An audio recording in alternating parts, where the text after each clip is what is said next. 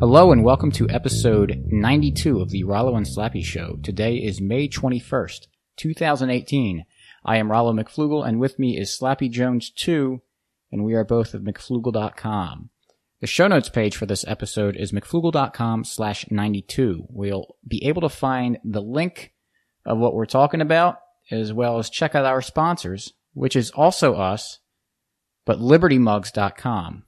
So go check it out. Buy some mugs. We've got a lot of Brainlet Wojak themed mugs there. So we get some good Liberty messages, but also usually try to make them kind of funny. So check it out, share it, and use the hashtag Liberty Mugshots when you take a picture of it and post it on social media so we can see it and share it with everybody else. So with that, I'm going to hand it over to Slappy, and he's going to introduce our episode topic. Thanks, Rollo. Welcome, everyone, to the Rollo and Slappy Show. Today's episode, we're going to take on Jordan Peterson again. Or maybe. We're at least going to discuss one of the things, one of his videos that he has out. We talked about him in a previous episode where he was clearly clueless on the ideas of anarcho-capitalism, for sure. But he's not a political philosopher, so I guess that's fine. But we just thought we needed to address it. And this is another one that Rollo sent me a link to this earlier in the week. It's titled 12 Principles for a 21st Century Conservatism. And wanted to talk about it. So, Rollo, your initial thoughts or your thoughts? Let's talk through this. I have some things to say as well. He's a racist misogynist. All right. Thank you, everyone, for listening. We'll catch you next week. Yeah, it's funny. He came in the news recently because there was it the New York Times had an article? Yes, they did. About the patriarchy or something. Yeah, that's why. Okay, I was wondering why this came up. There was something about that. When I came across this tweet of these 12 principles of him, I thought it was like very recent until I was trying to find the tweet again. And he tweeted it out on, I think, April 24th. So I think this talk was from a while ago that he gave. And we'll have this. Oh, yeah. Well, the talk was linked on YouTube, and it says 6/15/2017. So last summer. So it's that old. Okay. Yeah, it's old news, dude. Should probably talk about something else then. Although this something more current. Yeah, no, 6/22. Yeah. No, but it's good to know the co-host preps. Yeah, well, I actually did watch it. Yeah, so did I. I didn't, when I sent it to you, I didn't realize that the link that he linked to an entire speech, I just thought he had put up 12 principles of conservatism. So you must have been confused, and I was like, did you listen? Yeah. To listen to what? I don't know, the link you sent me? But, he catches, obviously, the guy catches, and we said this in the last episode, the guy catches so much flack from the left, and it's stupid what they criticize him for. I mean, you listen to him talk, he's like anybody else of that kind of social conservative outlook, that he's not a sexist. He's not a racist. He's the complete opposite of those things. And some people might be saying, and I think overall he's a very good person for the world.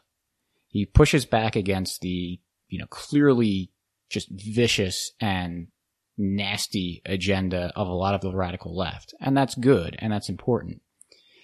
And so a lot of people might be saying, oh, why are you taking time to criticize him?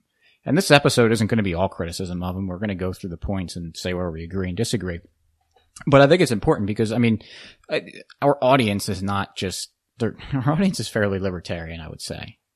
Mm-hmm. And so I think it's important that when someone does come out, because the left is normally seen as the huge enemy of us. And we got to be careful that we don't fall into the trap of just reactionaryism.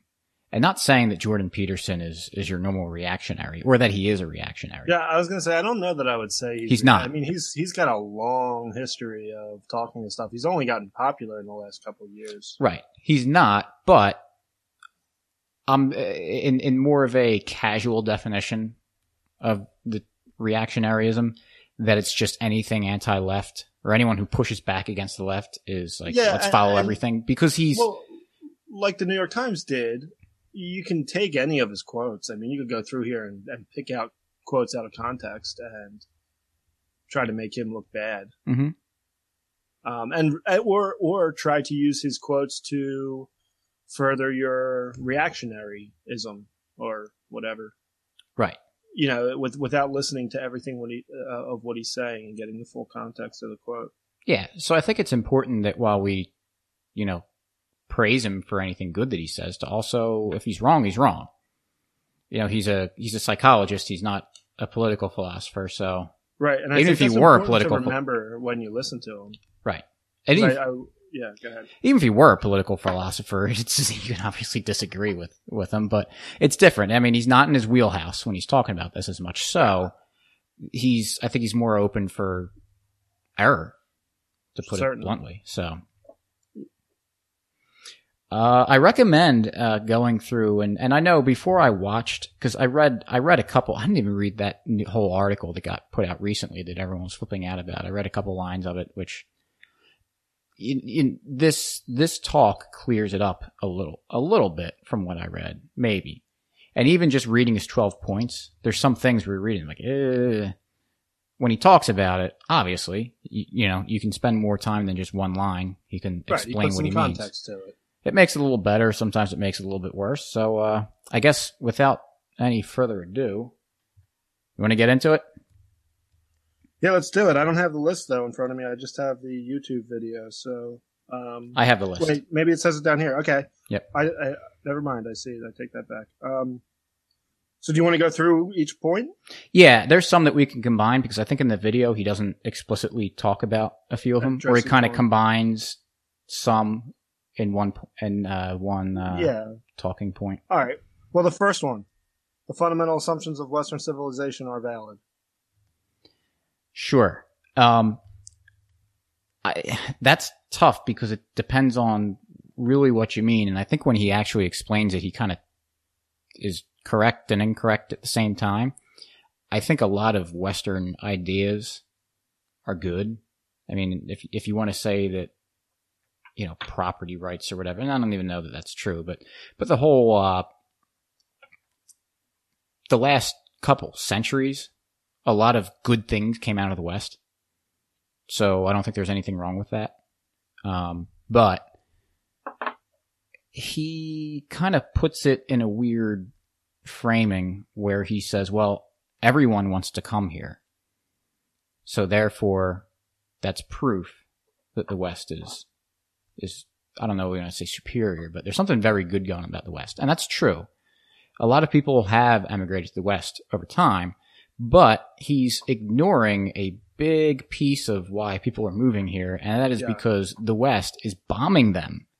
Right. And so they've got no home anymore. So it's kind of, you can't ignore that aspect of it. Yeah, now I will say something, which I totally agree. I don't think we'd have these like refugee problems, quotes, whatever. There's some problems with the refugees. I don't think we'd have them if we weren't destroying Iraq and Syria and the whole Middle East. But I do find it interesting that, I mean, let's say like Canada or pick a country started attacking the United States. I find it interesting that people want to leave here and go to the place that's bombing them. So I kind of think that does say something positive for Western civilization. The people, yeah. The people. That's what I mean. The culture, the people. Right. Absolutely. Willing to move to the place where the government is bombing them. It says something. I think there's something there that would be good, at least to the people who decide to come here. Right. Now, I don't know the refugee situation. Do they go to camps and then they're shipped out like against their will and placed in the West? I don't know. I don't think that's the case, but it could be. I don't know. But the problem is, I agree with what you just said, absolutely. But the problem is that Peterson also is saying that the governments of the West are part of that. And that there's clearly, right. Sure. And that's one of my bigger issues is that he kind of, I'll call it naively, thinks about the state.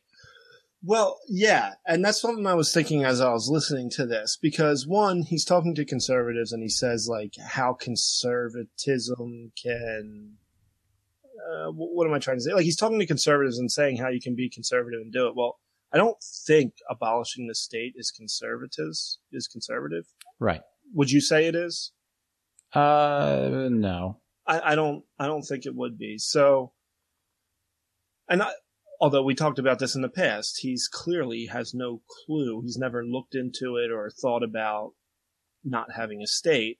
And I guess as like Michael Huemer would say, we have the burden of proof there. It's okay to accept it because it's always been around. Is that the right way to put it? Yeah, but you're jumping the gun. Right. Because he talks about this point. When? Point. Maybe I missed it. We'll get to it. Yeah, All right, yeah. Forget it. All right, we'll just move on then. No, I just want generally I like Western civilization. Right. Right? I mean, that's kind of what I want to say. So I don't want to I don't want to trash it too bad. Of course, anyone who's listened to this knows what we think about Western governance. Right. It's some of the products aren't all that great, and it's important to separate just the culture itself and some of the products like the state. Right. Or just to say, and sure. I don't know, and Peterson's clearly not saying that every product of the West is good. Right. But one of the things he is saying is good. The state clearly isn't. I would agree. And so, because one of the ironic things is that he said, like, is the kind of ridiculous vitriolic left part of the West? And is it a product of the West? I would say yes. Right. And so they're like, the people really are making these laws. They're in the state. They're the ones in control of the power. The product of the West are the ones that are trying to destroy him. It's kind of, I guess I just like to hear him flesh that out a little bit. Yeah, do they make a distinction? Because just because it happens in the West, does that make it Western civilization? Or does Western civilization specifically mean like Judeo-Christian values? I don't know. Right. I don't know if that's the case. Because if it's anything that happens in the West, well, yeah. But if it's a fight back against... I don't know where that, like, the left of today would come from, though, if not from the West. Certainly not. I agree. I'm just trying to, I don't know, maybe give him some benefit of the doubt, because I agree with what you're saying. They grew up in the United States. They go to United States schools. It's all came out of Western culture somehow, right? Mm-hmm. I mean, it's not like it's not like the Asians came and like dropped some culture on us, and now we have this Eastern culture. I don't know. Right. And I think the bigger point that I would like to ask him is, like, I know he says 21st century conservatism, mm-hmm. but what is, like, the West didn't develop in the 21st century. It developed a long time before that.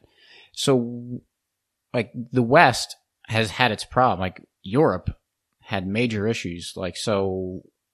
because he brought up when he said that people are moving to the West. Well, what about a country like Italy in the beginning of the 20th century?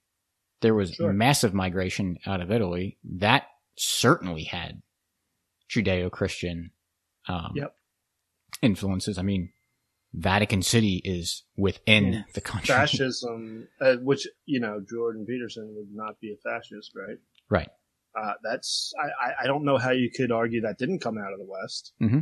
I mean, it's Italy and Germany, right? Yep. And the U.S. And the U.S. For a long time. Yeah. So, okay. I don't want to... I think we can move on. We don't need to hash on, Yeah. Number 2, peaceful social being is preferable to isolation and to war. In consequence, it justly and rightly demands some sacrifice of individual impulse and idiosyncrasy. So, as long as you're not talking about making those sacrifices in the name of the state, then I'm... or the greater good or whatever. Right. I'm fine with that. I mean, when he fleshed it out when he was talking about it, he was saying that, like, you can't just, like, punch people in the face because that's how you feel. Like, you have to pull back that kind of thing. And that's another thing what I was trying to get to in the beginning when he's not a political philosopher. He's like a self-help guy. He's a clinical psychologist.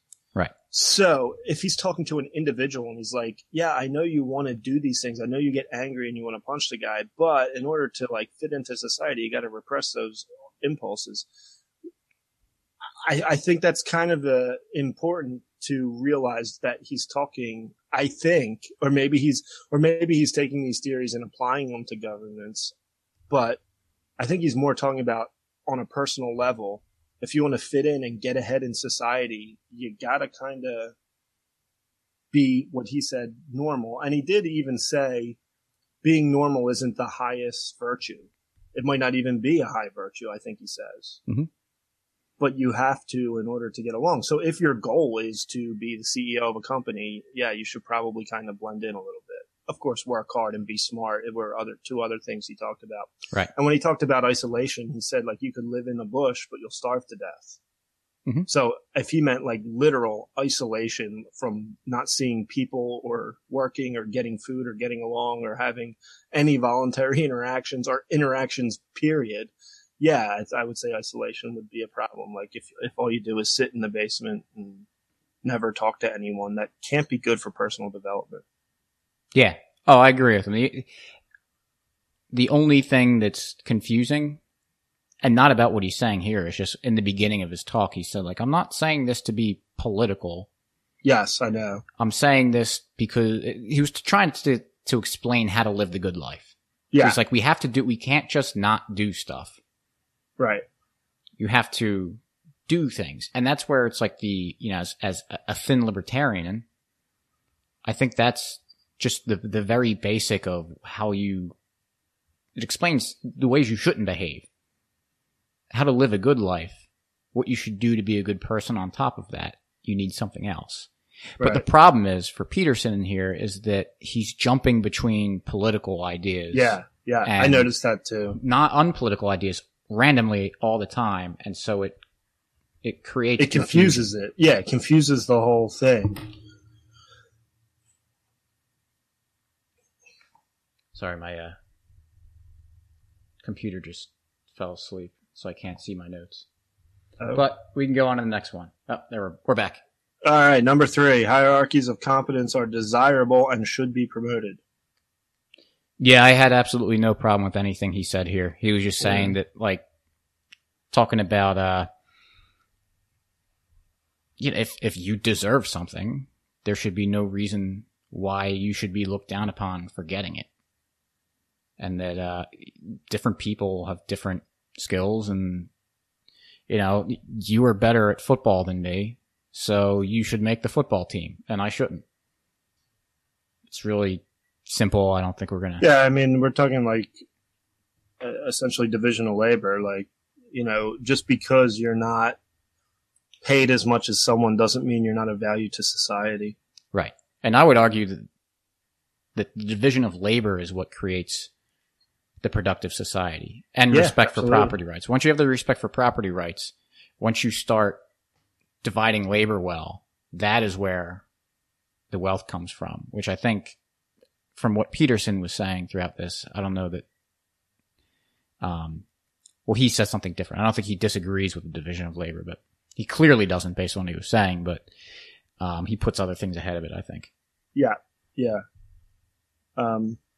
No, I think, basically what he talked about was if there's a market, I don't know if he said these words exactly, but the best will probably rise to the top. Mm-hmm. And we should want that. We want geniuses to have lots of money so they can create stuff that we can all use. Yep, he did say that. And he says that happens I think he said that happens in our society or something. He didn't necessarily say in a free market, but, but he says that should be desirable, and I don't disagree with him there. Sure. All right, we want to move on to number 4? Because this was the one I think I had the biggest problem with, but not entirely. He wasn't when he first started, he didn't finish as bad as I thought he was going to be. Yeah. But I'll read it. Borders are reasonable. Likewise, limits on immigration are reasonable. Furthermore, it should not be assumed that citizens of societies that have not evolved functional individual rights, predicated polities, will hold values in keeping with such polities. Am I saying that word right? Polities? I guess. So what he was saying there was, first, I really, this just bothers me when people do this. When they talk about borders, and we all know what everyone means when they talk about borders, and he starts talking about property rights and your property and borders around your laptop and a door to your house and walls to your rooms, and he conflates property borders with state borders. Yeah, explicitly. Yeah, and it's pretty bad, but I think it's a way, maybe it's a tactic, because there's no way. Like we said, they can't really believe that's what people mean by no borders. So it's kind of a way to, you're talking to conservatives and we'll do something obvious that you'll all agree with. I mean, you're talking to conservatives, they generally like the state borders anyway. Right. But he kind of like makes almost a joke out of it by talking about there's no borders around my laptop, so you can just take it because you want it because there's no borders. Like, that's absurd. Well, the frustrating thing, well, the ironic thing is that he's talking about we have borders so that your laptop doesn't get stolen. Right. Well, the political borders are there so that they can say Steal who they your can steal laptop. from. A lot. Like, we're not talking about little tiny theft. I would much rather someone stole my laptop Than the amount of income they take every year? Yeah. Yeah, I could you know buy my what's- laptop many times over. Right. What's interesting about your borders is the people who steal from me don't steal from people on the other side of the border. Yeah. At least not directly. Yeah. So he does come and you know, he makes it explicit that, you know, he's not against all immigration. And he says that a lot of entrepreneurs come from India was specifically, Right. I think. And he talked about them earning money and sending it back, and that's a good thing. Right. Oh, yeah. And that's a point that a lot of the libertarians miss. Yeah. With the, even people who are okay with, and, you know, the government not controlling the borders is that remittance matters a lot. And it really, I mean, they really can send a lot of money back, and it really, makes it less necessary, quote unquote, less necessary in the government's eyes to send aid to those countries. Right. So you can actually save. The government will spend less maybe if they actually let more people in. So yeah, he's not. Yeah. So I mean, of course, there's obvious. I mean, anyone who's been on our website or has listened to us knows our thoughts on government-controlled immigration. His points weren't as terrible as I thought they were going to be, and he did say some things that you don't generally hear from the border people. Sure. Them sending money back. So He's a reasonable guy, right. but I think he's just naive, like he said a few times, and about other issues. He said, well, that's where we leave it up to political dialogue. Yeah. And it's like, right. yeah, but that's how we got to where we are right now. Right. Exactly. That's I'll kind of wrap that a bow around that point a little bit later on, so we get through everything. But I think it's kind of telling about some things. He also says towards the end of it, if your employer makes you go through diversity training, you have to stand up and say, I will not do that, and make a big deal about it. And so we had a diversity training where I work, and it was actually like pretty good. They brought in a panel from people in various businesses talking about dealing with a diverse workplace, and from major companies, like big time companies. And the message they were bringing was just basically use good basic management practices, and that's what you need. And also someone raised their hand and asked about the gender income inequality, and one of the panelists, who was a woman, shot right back and said, like, don't believe the media. There's no gender income inequality, like they're saying. They're comparing apples to oranges. So that's completely anecdotal on my part. I was going to say, I doubt he would be referring to a training like that. Right, but at the same time, if I went in with that attitude, like if Jordan Peterson said that to me, like, refuse to do it, blah, and believe me, I went into that seminar, with my hands across my chest going like, this is going to be terrible. But if I went in and if I went up to like my manager and said like, I'm not going to, this is ridiculous.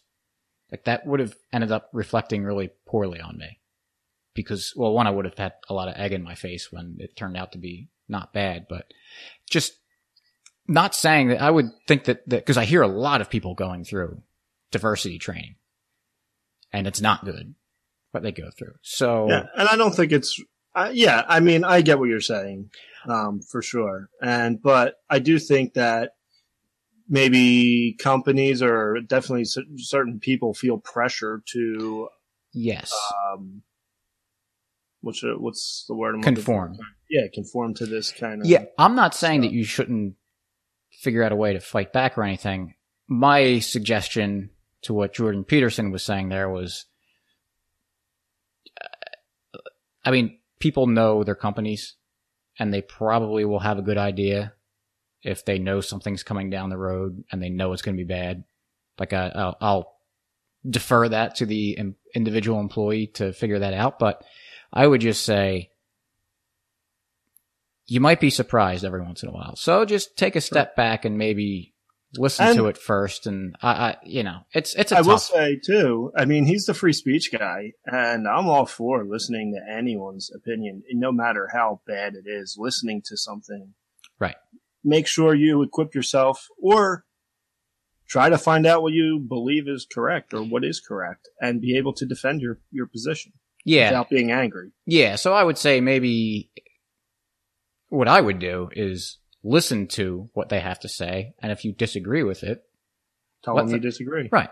Instead of, because that's what you don't want to, I mean, we're all told that, conservatives are told and libertarians that we're so closed-minded and everything. Well, that doesn't help the case very much. Right.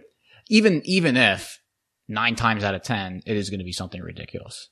Right. But the point is, for those one-off cases, you could end up looking like an idiot and not good if you jump the gun. So. Moving on? Yep. Do you want me to combine these next two? Yes, because he didn't. I'm disappointed. I don't think he explicitly talked about number 6, or at least the one word that he did. I had a problem. He did. Oh, he did? I listened for it. All right, so I'll just combine them anyway. Yep. So number 5, people should be paid so that they are able and willing to perform socially useful and desirable duties. 6, citizens have the inalienable right to benefit from the result of their own honest labor. He did mention that word. He didn't harp on it. And that's why obviously the word we're talking about is citizens, which I think that's what you're referring to. Okay. So he said that, but then he didn't distinguish these people live in this country and they deserve it. And the people who don't deserve it. He didn't make that distinction at all, which makes me think that when he says that, he means people living in society. I could be wrong. Yeah. I could be wrong, but he didn't stress the word citizen. He just talked about people make things, they should be able to keep it. Right. Well, it doesn't make sense, based on everything else he was saying, for him to say citizen and to mean you only have that right if you have the status of citizen. Had the paperwork in and passed the test and stayed here for 6 years and whatever. And he did say the word because, and I just re-listened to this because I wanted to, catch it because I didn't hear it the first time. And then that was it. He just said it and then talked about people being able to keep what they earn. Yeah. So I think that's just him not being a libertarian. Right. And not knowing the word might be a problem for some people like us. Could you say that it triggered us? It triggered us. So we went to our safe space and then came out and we were okay. Yeah. This podcast is basically our safe space. It really is. It's I don't know where I'm going with this. It's just a safe space. You know where my other safe space is? I don't know. On my tractor. Oh. I was hoping to be a tractor and not something we didn't want to hear about. I'm not even going to touch that. But otherwise, for points 5 and 6, I completely agreed with him. Yeah, same. You know, he talked about how there's some really rich people out there, and like the Elon Musks, the Steve Jobs, the Bill Gates, and, you know, they put their wealth to, and I know, you know. Yeah, I know. We don't need people, actually. But they've Although created. We do welcome those comments, so yeah. You know, send them our way. I mean, we welcome any comments. But no, they do create with their wealth, even though it's tainted with the state in some ways. There are people out there, and maybe those aren't the best examples because of the crony capitalism that exists, but there are people out there throughout history and today who produce a lot of good with and we couldn't do our podcast without them. Right. So they do or a lot. Someone else who did it. Whoever did it, they were the ones who happened to do it, so they earned that money. Right. And you don't even have to talk about the mega rich people. You talk about someone owning a business and someone who maybe has some moderate amount of wealth, and he's able to employ 5 people and, right. You know, provide services for people in the neighborhood. Mm-hmm. So yeah. That's.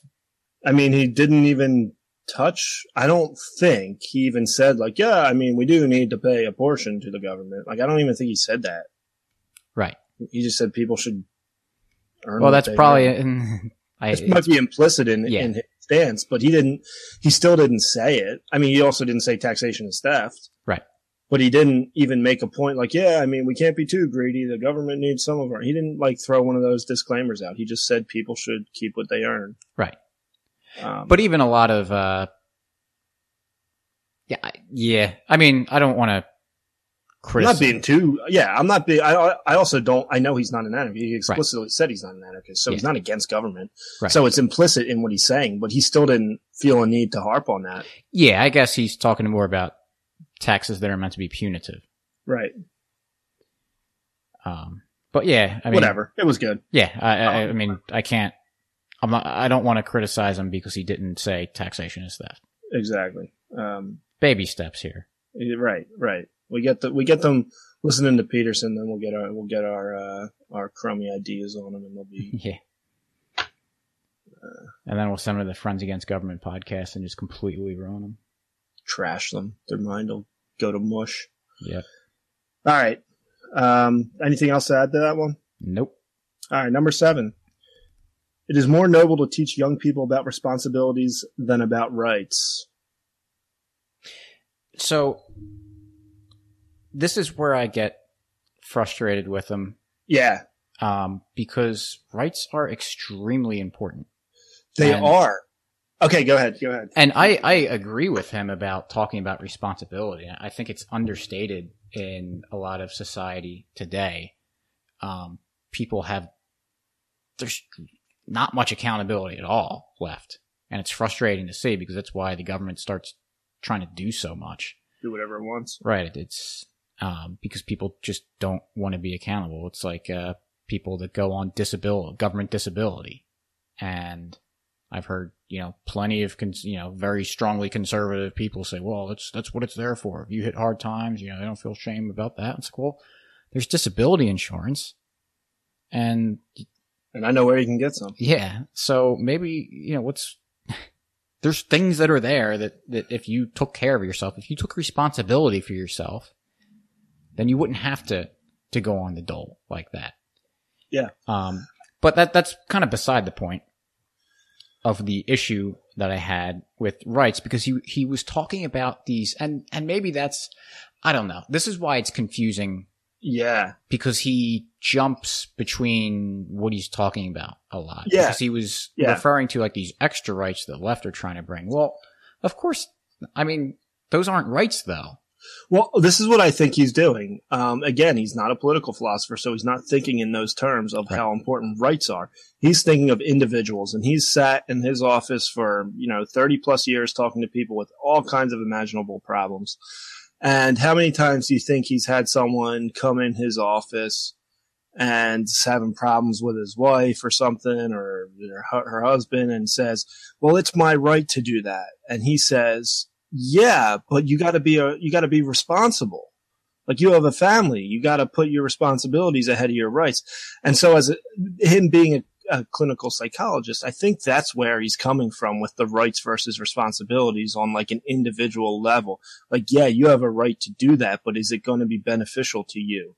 Whereas for a political philosophy, hell yeah, rights are important. Right. Like, we don't want the government infringing on any of our rights, and we'll let the market or the society that you live in decide what is acceptable behavior or responsible behavior or whatever. So I was thinking that as I was listening to it, and I could be wrong. Well, no, but that's kind of how I interpreted what he's saying. That's probably what he meant, but that's kind of the danger. It's confusing, for sure. It's the danger might not be the right word for it, but that's kind of the danger of using him as a political philosopher as well, as because he's got these blind spots. And there's probably an example of one of these blind spots where you have it in your head. I mean, we're talking about conservatives, and what is one thing that conservatives really love? Second Amendment rights, right? You know? Well, no, not even that. But what's something that conservatives tend to really love, or a group of people that conservatives really love? I don't know. The police.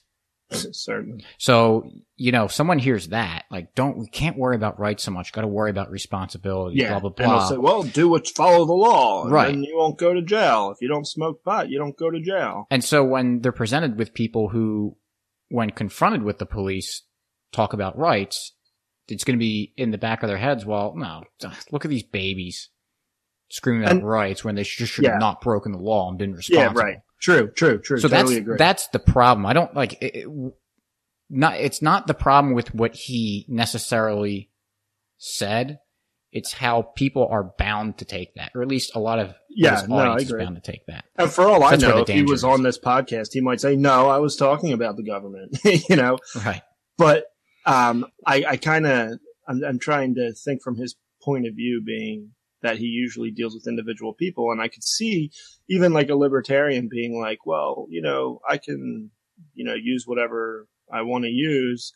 And he's saying, yeah, sure, that's your right to do that, but it's destroying your family, you know? Sure. So, that's why I think that's what he's saying, but I completely agree that message probably gets lost when you're talking to, just about anybody. Right. Unless it's a one-on-one conversation. Speaking of coming on the podcast, I mean, we've had someone of his stature come on. Yeah. And speaking of that too, he's very critical. Jordan Peterson is very critical of the postmodernists throughout this. And it's funny because, like, my exposure to postmodernism is through Thaddeus Russell. Same. And even though there's a lot of stuff I disagree with Thaddeus Russell on, I like a lot of it. Right? No, I don't mean a lot. I mean, there are things. Well, there's plenty. I misspoke. There's plenty that I disagree with him on, like, fundamentals. Whereas it's kind of ironic that Jordan Peterson, a lot of like fundamental ideas, I might be a little bit more in line with him. Maybe not fundamental ideas, but the conclusions of Thaddeus Russell, I basically agree with everything. His conclusions, yes. So it's kind of interesting, like how that is funny, how that plays out. Right. So I don't know. It's postmodernism. I think it means something that kind of like libertarianism. I'll loosely quote Thaddeus Russell and say there is no right interpretation of anything. There's a million interpretations of it. So, Thaddeus Russell can argue his interpretation, but even by his language, the other people are correct in their interpretation as well. So, is Jordan Peterson wrong for criticizing what most people, which I even think Thaddeus Russell would agree is the common interpretation of postmodernism, which is, I don't know, all these loonies. I like Russell's interpretation of it, and that's what I go to. Right. And that's when I talk to people who think they like postmodernism and can kind of quote Thaddeus Russell. I think it's kind of funny to see the reaction. But even Thaddeus Russell says there's multiple interpretations of anything. Yep. Yeah. And that was we don't the have odds that any of these people read postmodernism is, low. Yeah. Yeah. We don't have to go. Yeah. We worry about, because I was kind of a throwaway line on my part to bring up Thaddeus Russell. Yeah. This is going to take us off the rails a little bit, but we won't. Did you listen to, the School Sucks podcast recently with Thaddeus Russell? And his No. talk on integrity. Maybe we should have an episode on that. Okay. Just throwing that out there. All right, what number are we on? 7? No, 8. Or did you add anything to add to 7? No. Responsibilities and rights. Yep. And also, yeah. No, go ahead. All right, Good for number 8. Yep. It is better to do what everyone has always done, unless you have some extraordinary valid reason to do otherwise. Did he? It's touch on a little this? bit, a little bit. But it's funny. I was tweeting about these 12 points on Twitter the other day, and someone said, "Wow, that's a terrible idea." Another libertarian. I was like, "Well, actually, I agree with that one. I don't have a problem with that." And that's where I kind of stopped you earlier when you brought up Michael Huemer, and I wrote my notes were what says, "This is Michael Huemer's point as well." Right. And that is, to put it another way, because that's kind of an aggressive way to phrase it, maybe.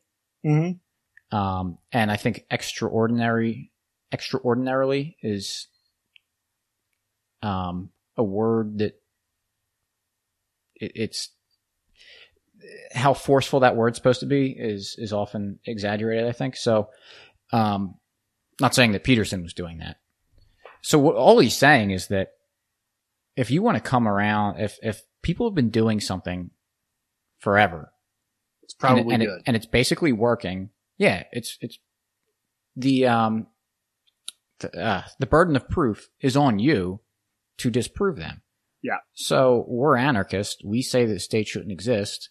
The state's been around forever. So yeah, the burden of proof is on us to show that it's wrong. And I think we have very good reasons that very easily show it to be wrong. But yeah, the burden of proof is on us. Yeah, absolutely. It doesn't mean that that doesn't make it unfair. Right. I mean, it's perfectly acceptable for your run-of-the-mill status to be like, when we say, "Nah, I don't want a state," for them to question that and not be like, "Oh yeah, interesting point." Like, well, how chaotic would the world be if people didn't use that principle? Like, you can't learn from the past; you just have to go on and do what you want, or something, or just that we just change whatever we do on a whim. Yeah. That there's no structure to anything. It would be terrible. There has to be some expectation. You have to kind of know what's coming. Right. Like, if tomorrow we changed from a normal conversation, now people just punch each other in the face, like, that would be chaos. Mm-hmm. So. Yeah. So, yep. Good one. Number 9. Yes. Radical change should be viewed with suspicion, particularly in a time of radical change. This kind of goes in with number 8. Yeah, did he really explicitly talk about that? Might have been another one zoned out.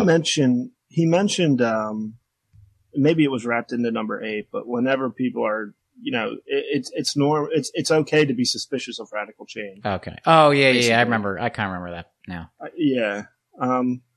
I think that's the same like thing. If someone, we could have wrapped that up with 9. Yeah, we'll just wrap that in. It's basically the same thing. Like, if things are going one way for a long time and now someone's suggesting something radically different, it's good to question it. Mm-hmm. Which I mean, that's why we do this podcast. I mean, it's good to question everything. Yeah, and we're talking about radical ideas here. I mean, I think that's a sign of maturity, is to be able to question something and be open and intellectually honest about the answers you come up with. Yeah. Because I think a lot of people think that when you question something that you're already decided that it's wrong, and you shouldn't do that. No, and you should question everything. You should make a hypothesis and then try to break it. Right. So, all right. Number 10. The government, local and distal, should leave people to their own devices as much as possible. So, you know what I'm going to read my notes for this, because I took copious notes because I wanted to get my point across correctly here. Let's hear it. I wrote, fine. Yeah. I mean, I think what's possible is they should go away and never do anything. So exactly. Yeah, I mean, I'm good with it. Yeah. Moving on to number 11. Moving on. Number 11. Intact heterosexual 2-parent families constitute the necessary bedrock for a stable polity. I mean, I think having two parents is important. I think the heterosexual arrangement tends to be pretty good too. That said, I mean, I'm not trying to force anyone to do anything. Right. So, I kind of say the same. I mean, I agree. I think statistics will probably prove that, that having a stable two-parent home is better for people, or generally, I mean, how do you define better? I don't know. Generally, I think that's correct. It doesn't mean there's not outliers. It doesn't mean that it can't be done any other way. Right. Or that you should force people to do it. Or you should force people to do it. That's kind of what I think. So the point I wanted to bring up here was going back to that article that we mentioned earlier, was that the one thing that was going around libertarian circles was that, and there's not much context around it with what he was saying because it's not all direct quotes, but he mentioned enforced monogamy in that article. Oh yeah, I meant to, yeah. And he did, when he was talking about this point, he did say, you know, the heterosexual two-parent family, I mean, that's the best arrangement, that's good. He goes, it doesn't mean we shouldn't be tolerant of other familial arrangements. So there, at least 11 months ago or so, it didn't seem like he was saying that there should be, you know, force involved with your arrangements, but I don't know what you would mean by enforced. I don't know. I don't have the context of that quote, so I don't know. Through the state, yeah, you know what my answer is. Right. But I just don't, it's kind of an odd, and he might have just been talking. I mean, I don't know. There's been like several times in this podcast episode where I've been like, maybe that's not the best word to say. He's probably a little bit better of a speaker than I am to not say that. Yeah. Did they say something? Yeah. So I don't know. It's weird. It's, who knows? I don't know how to, I don't know. I don't know how to put that, how to take that in anything but a bad way. But yeah, it would be a major contradiction and pretty radical. I mean, with the one recent shooting where they found out that the shooter was involuntarily celibate, and people from the left started talking about, well, maybe we need the state to force relationships or redistribute sex or something. Like it's absolutely insane. So it would be not exactly just as insane as redistributing your other property. Right. Which they do that and have no problem with that. But it would blow my mind to think that Peterson would agree with anything related to that. Yeah. And not saying that enforced monogamy does not mean like, hey, these guys who aren't good with the girls, you girls have to, go be with them. I don't think he's saying that. I certainly don't think he was saying that. I think I'm just trying to be clear because I didn't make it clear. Yeah. I guess enforced. I mean, maybe he was, but I can't imagine. I don't think so. Say something like that. I would think enforced monogamy would just be that. As a society, we kind of. I don't know. I don't even know what that means. It's a question, and it would, hopefully he clears that up because maybe he has. I don't know. A lot of libertarians took a lot of umbrage with those two words, and it would be unfortunate if he just misspoke. Which is a possibility. Should we move on to the last one? Sure. Number 12. We should judge our political system in comparison to other actual political systems and not to hypothetical utopias. I think that the first part of that is fine, and the second part is another one of those. Well, I would say define utopia. Right. He did say he was talking about these left-wing utopias, and he did say, and then he did about forcing things on people. Right, but then he did mention radical right utopias are bad, but I don't know what radical right utopia. He's probably referring to fascism. And what kept sticking in my mind there was, see, this is why I should have taken notes and I didn't, because I was going to say, I guess I don't have a problem with him because he talked about forcing it on people. Yes, he did explicitly come back with that and say, enforcing your views. But most people call libertarianism, especially anarchy, they refer to it as a utopian idea.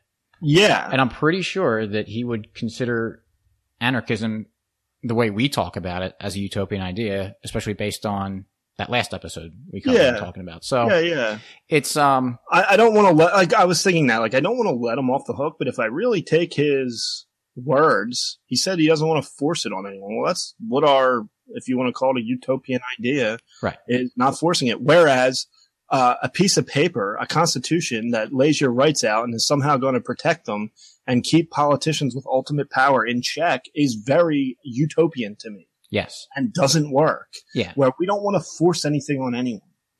Yeah. So I think it's fair to take what he said previously in the, what's his name interview? The one we covered, the episode that we covered. Was that when he was, who was he talking to? The classical liberal guy. Man, I forget his name already. Or not already. It's not important. I forget his name. But I think too. it's fair that when we're talking about what he's referring to as a utopia, that he would be referring to anarchy based on things he said in the past. That he spent a decent amount of time talking about. Right. So I do think it's fine to judge things based on not even ideal situations, because anarchy is not we're not claiming it's going to be utopia. We're claiming that there's not going to be any sorts of problems, but at least against something that we don't have or haven't had, although there's been instances of anarchy to some degree, throughout history. So you actually can, judge it in comparison to it. But I mean, that's no one ever likes those answers. But I don't think it's a problem to say here's the ideologically pure thing that we want. And we judge it based on that, because you're not there. Right. Because I don't think Peterson would say that whatever, political arrangement he wants will be perfect, obviously, because he's talking about utopias. So there's always something to get better at. Right. And maybe a lot of people would just flip the switch and end the state, which, maybe. But what if we did that and just got rid of the government, another one would just replace it. Right. So there's a lot of work to do. Yeah. And I don't want what we just said to all get lost with, his first point to get lost in that. Because I think it is still good to compare actual political systems, because living in the United States is much better than living in a lot of other places. Right. Like the Soviet Union, the United States has its problems, and there are some really evil people. Major ones. That are in control of things. But it is incomparable to living in the Soviet Union. Or, other places currently and throughout history, so. Right, and it's like, say every morning you wake up and get kicked in the nuts and it really hurts. And then, somehow changes happen and now you get kicked in the shin. And you're telling people, well, I used to get kicked in the nuts, which is, really bad. But getting kicked in the shin is better, and I would prefer that. Right. But it doesn't mean it's ideal. Doesn't mean I shouldn't work to stop being kicked in the shin every morning. Well, if you could say that if you could figure out that, let's say that the United States is the best country in the world, then what do you have, what does that mean? There's nothing else to get better? No way to get better. Right.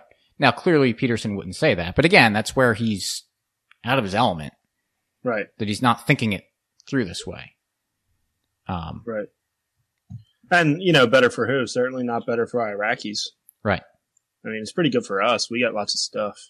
Yep. Our lives are very easy compared with 99.9% of the people who've ever been on this planet. Yeah. It's probably more than that.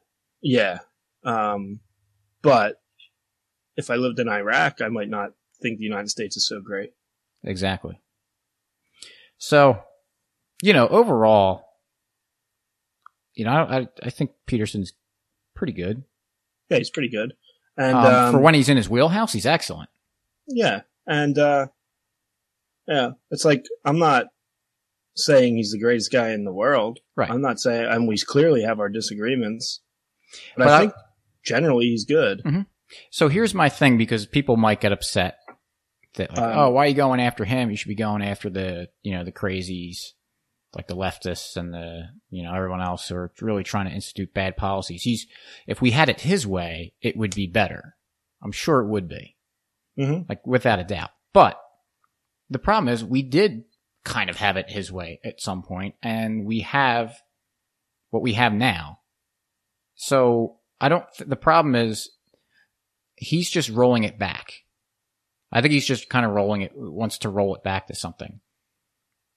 But that doesn't take us, I don't know that takes us off the same path.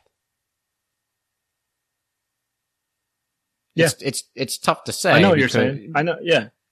I mean, you're, and like the certain points that you made in this episode about talking about responsibility over your individual rights and saying that message getting confused. I think it's important to point that out. Right. So that's why we do these. Yeah. At least I think it's important to cover this kind of stuff. Definitely. And this is why I went through, I don't know, maybe about a year or so where basically everything I wrote was critical of other libertarians. Because I think that while, yeah, they're probably right on 99% of things, that like little stuff, I think it's important to keep the message and the ideas behind what we're arguing for correct. That we're against coercion, that even if we think that we can manage the state, we can't, because that's the fundamental problem with the state. It is unmanageable. Right. Right. That we shouldn't fall prey to thinking that, we can control. It's like the Lord of the Rings. It's like everyone thinks that, I can bear the burden of carrying the ring or running the government. No, you can't. Correct. So that's why I think it's good to reinforce these ideas. Even if someone's pretty good, you have to acknowledge the difference, because Peterson, and he wouldn't put himself in our camp anyway. No. But people see, and that's what, and I'm not saying that I think Jordan Peterson is pretty well, entrenched. Again, I'm going to say it again. That might not be the best word, but I think he's secure. Also, he's secure in what his beliefs are. Yeah, I don't definitely think that throughout this, that he's going to make radical changes in what he believes because the left is pressuring him. I think he knows what he believes, and that's what he's doing. Yeah, I think he's learning through this whole. Oh yeah, I don't mean to say that he's not going to have some changes in his views, because you should.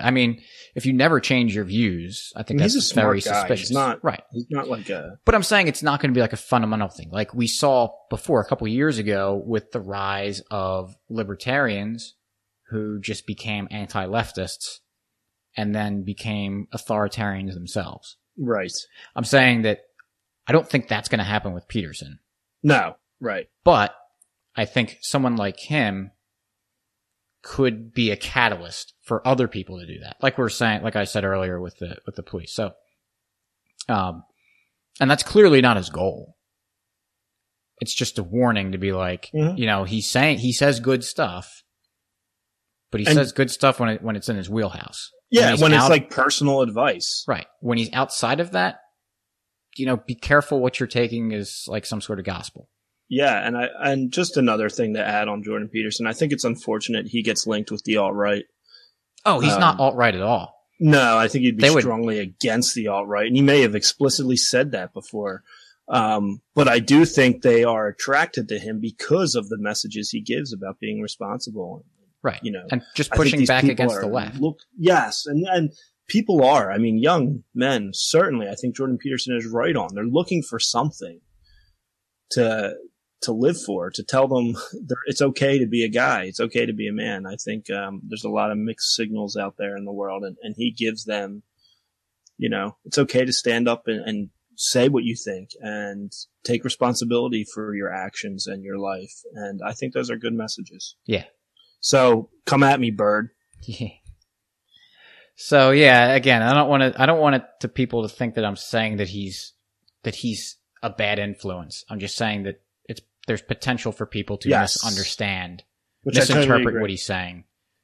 And we purposely, by the way, didn't talk about what we were going. We knew what video we were going to be talking about, but we didn't have really any discussion before this because I wasn't sure where you were going to go with it, and I thought we did all right. Yeah, I agree. So, yeah, do you have a free market story? Yeah, we just passed an hour, so let's move along. So we've been kind of giving some shout outs to some podcasts that are in our like little Twitter group of anarchists. Friends Against Government, Peaceful Treason, Free Man Beyond the Wall. Jeremiah. I have the million things he does. His 15, which by the way, happy birthday, Jeremiah. Yeah. He turned. We got to get him back on now that you got your article out. I know. He turned an age that is way too young for the amount of stuff he does. Yes. And for the amount that he knows. Yeah. So, man's a freak. Yeah. Putting me to shame. But, check out, he asked as a birthday present to go check out his Patreon page and, you can give as little as $1 per month. So I recommend going and doing that. We'll be linked to him and all the other podcasts that we just talked about on the show notes page, but we didn't give our free market success story yet. Oh, let's get on. That was kind of like the intro of it. But how neat is it that you can create a podcast for free? Now, I bought some equipment to make it better, but really if, everyone already has a computer. I mean, you can do it just with the phone. Mm-hmm. People already have these tools available to them. We all have internet connections. And so you can make a podcast and deliver it out to the rest of the world. And they can all get the podcast for free too, with equipment and services that they already have. That's amazing. That people got very wealthy off of. Right. Oh yeah, and you can make a lot of money off it too. I mean, back in the day, and not even that long ago, if you wanted like a program like this, that you would have to go to like public access and go through that. You have your like little public access show on TV. So it's poor just quality and nobody watched. Right. Although a great movie came out about it, UHF, Weird Al Yankovic. Yeah, Weird Al. That's what I thought you were talking about. Yeah. It's a great flick. Yeah, it's been a while. Yeah. But it's a neat thing that we just take for granted. I mean, we do this, come and do this every Monday. We don't think about, all the technology that had to happen, all of the advancements and the breakthroughs that went on to make this happen. And even a couple of years ago, it would have been possible, but a lot more difficult. I mean, it's so easy nowadays. So, thank you to the invisible hand. Yes, thank you. Well, thank you to everyone for listening. And hey, we got a lot of good, part of the market is we get to meet a lot of great people and be on other shows, and they come on our shows, and it's a lot of fun. But yeah, I wanted to bring up, when you brought up that non-aggression principle piece, when we had Jeremiah on our podcast many episodes What episode ago, was it? Like maybe 30 something. Oh, 30 something. So I think it was over 50 something. I thought maybe 50. Oh, you know what? I don't know. It was about a year ago though, I think. Yeah, it was a while. And I brought up that I didn't think the non-aggression principle was axiomatic. And Jeremiah disagreed, and we talked about it for a little bit. And then I said, well, you know what? It's on. We're debating. Let's not cover it here, but let's do a written debate, and I'll start it. And it only took me till now to finally. Yeah. So Jeremiah, you're on the clock. If you don't have it within like 2 days, come on, man. No, I'm just kidding. I was going to say, Jeremiah is probably thinking like, wait, what are you talking about? What debate? What? It took me forever to do it, but it's there. So, go check that out on McFlugel.com too. It's, I think it's kind of interesting. It's kind of, it's really inside baseball. It's good discussion. And it's if you're a nerdy libertarian, then it should be right up your alley. Yeah. And I'd love feedback on it because it could be not controversial that people would get upset over it, but controversial in the sense that I think that a lot of people disagree. So I'd love to get some feedback on that. Check it out. Yep. So also check out show notes page, mcflugel.com/92. We'll link to Jordan Peterson's speech that he gave in there. And we'll have links to guys we talked about, Friends Against Government podcast, Free Man Beyond the Wall, Jeremiah stuff, Peaceful Treason, and libertymugs.com, and sign up on our email list at mcflugel.com to get a discount off your first purchase of mugs at libertymugs.com. Also, you'll find ways to subscribe to this podcast on iTunes and Stitcher. I think we're on basically all the podcast grabbers. Yeah.